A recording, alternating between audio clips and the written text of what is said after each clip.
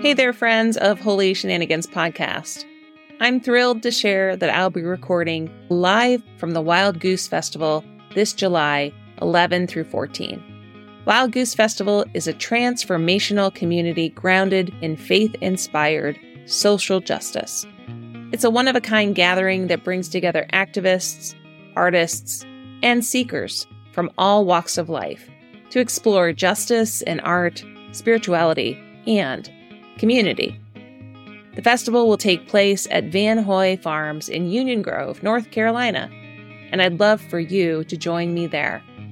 From engaging workshops to inspired panels and interactive experiences, Wild Goose has something for everyone. So mark your calendars and let's be part of this incredible community that is committed to making a positive impact in the world. For more information, visit www.wildgoosefestival.org. As one of my followers, use a discount code A-TLE24. That's A-TLE24. And you'll get $50 off the price of an adult weekend ticket. We will see you there at the Wild Goose Festival to connect, to build community, and to work for social justice.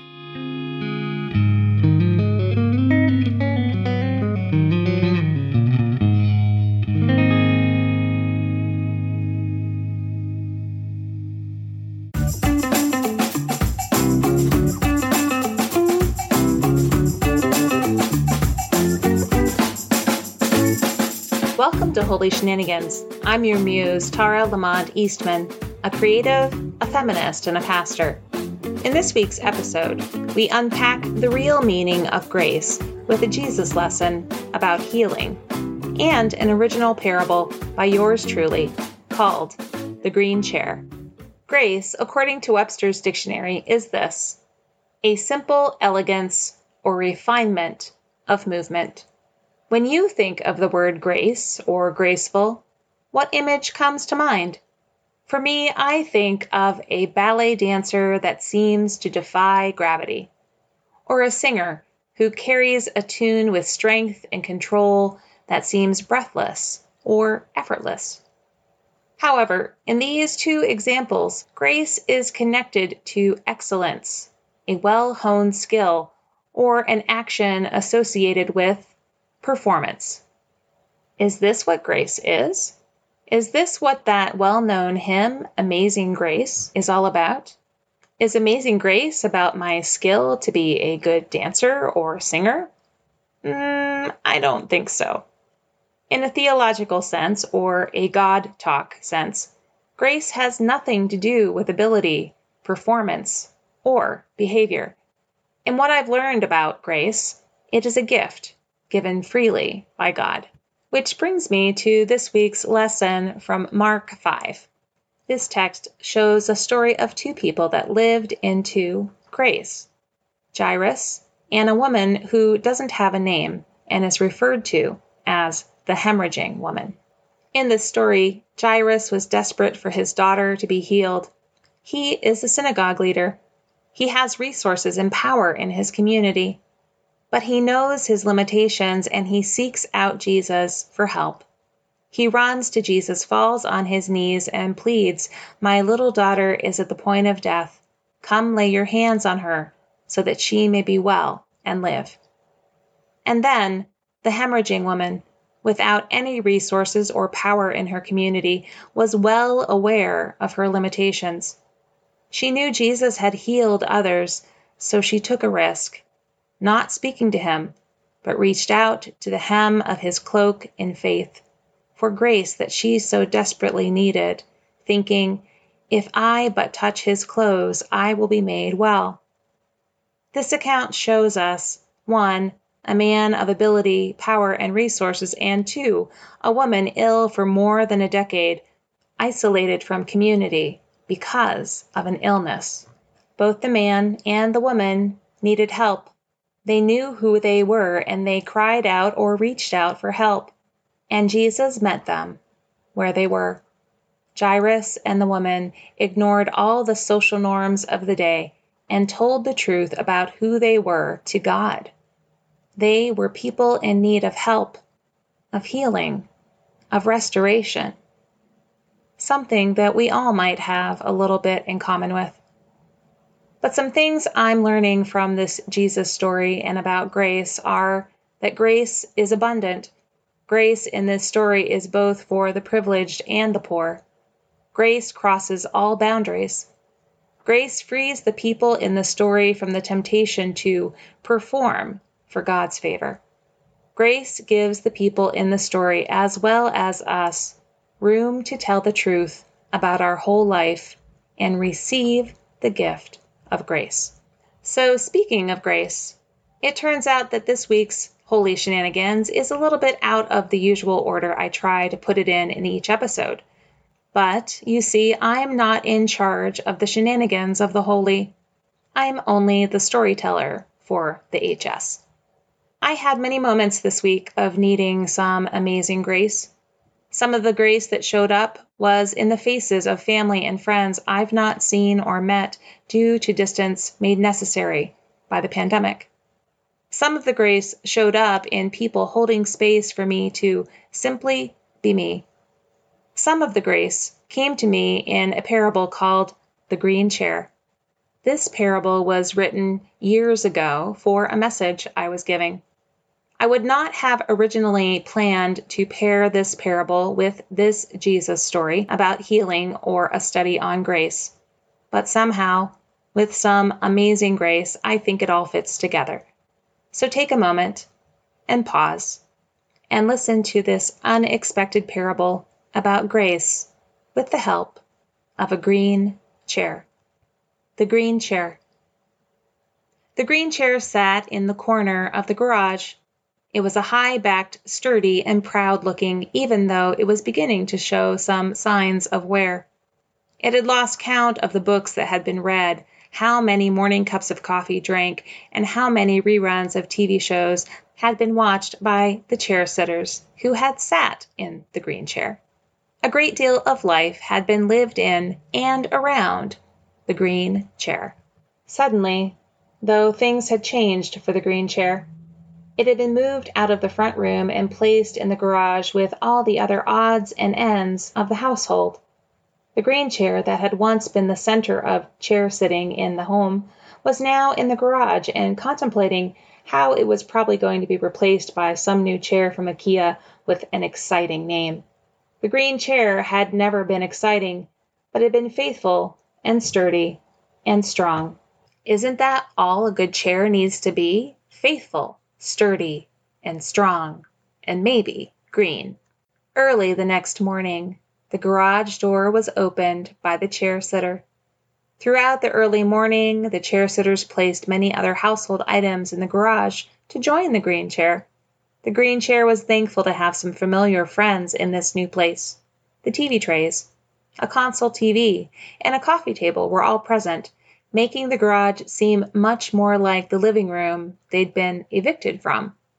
One by one, each of the items in the garage were given a bright yellow sticker by the chair-sitters.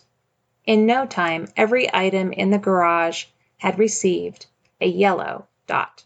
There was a buzz of activity in that garage that day. Chair-sitters, known and unknown, came and went, and one by one, each yellow stickered item was bought and carted away by another two-legged chair-sitter. For the most part, the green chair felt ignored as the chair-sitters would glance in its direction. But the chair-sitters were more interested in things like the TV and the TV trays.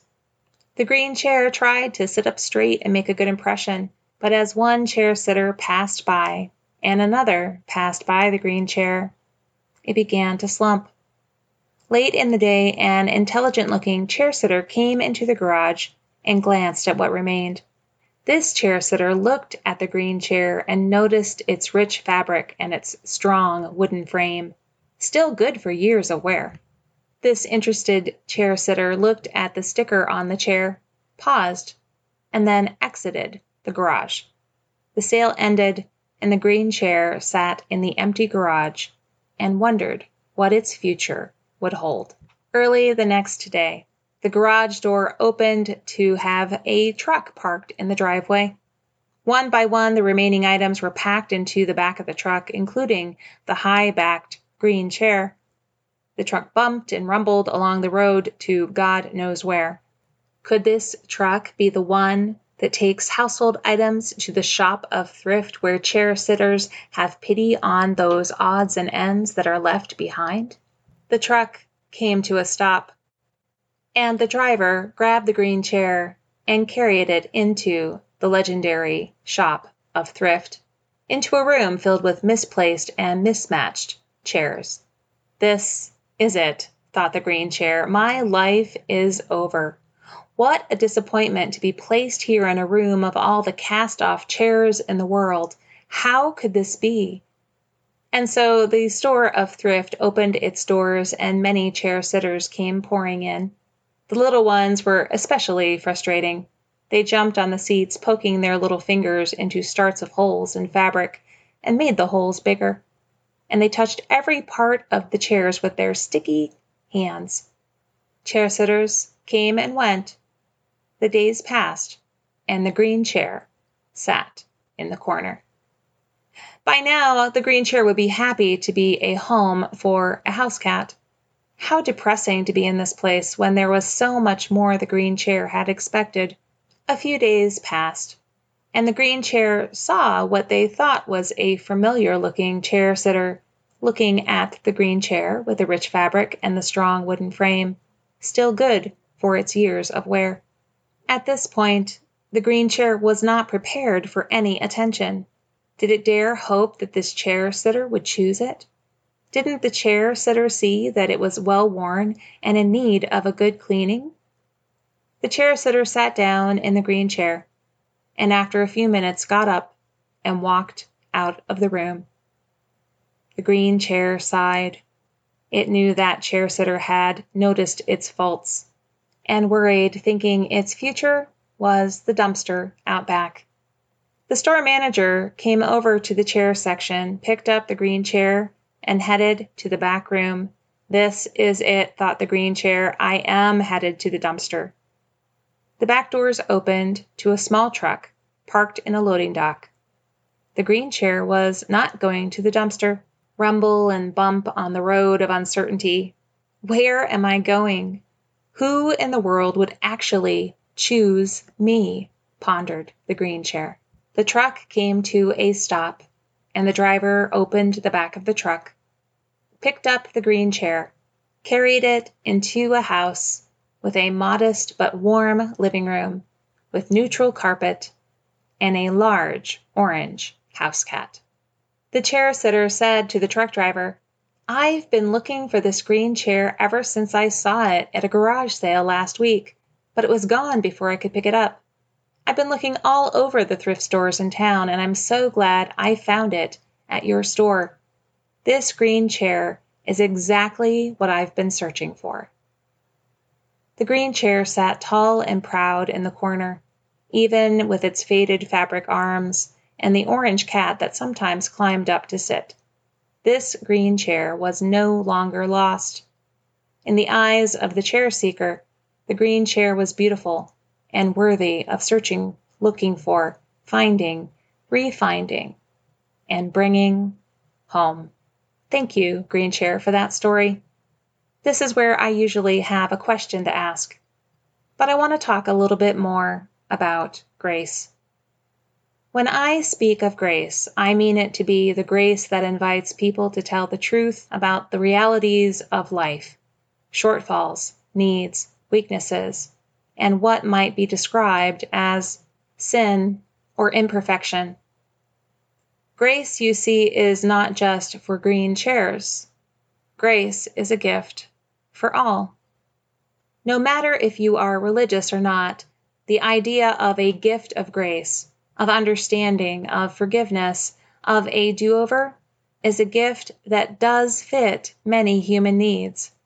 So instead of a question about grace, I extend a gift affirming grace.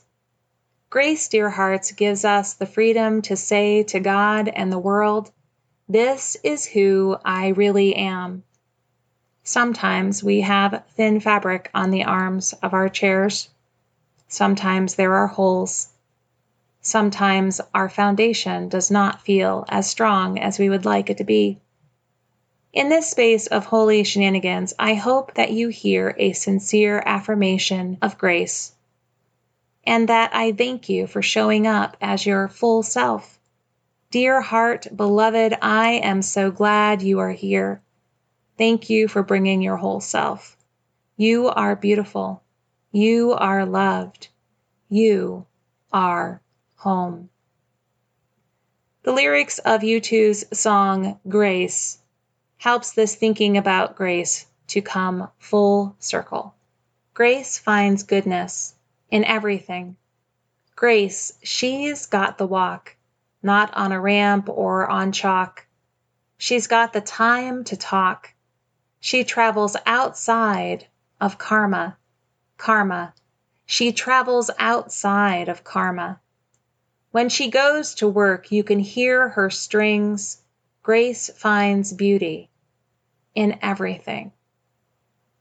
Dear hearts, grace, you see, actually is amazing.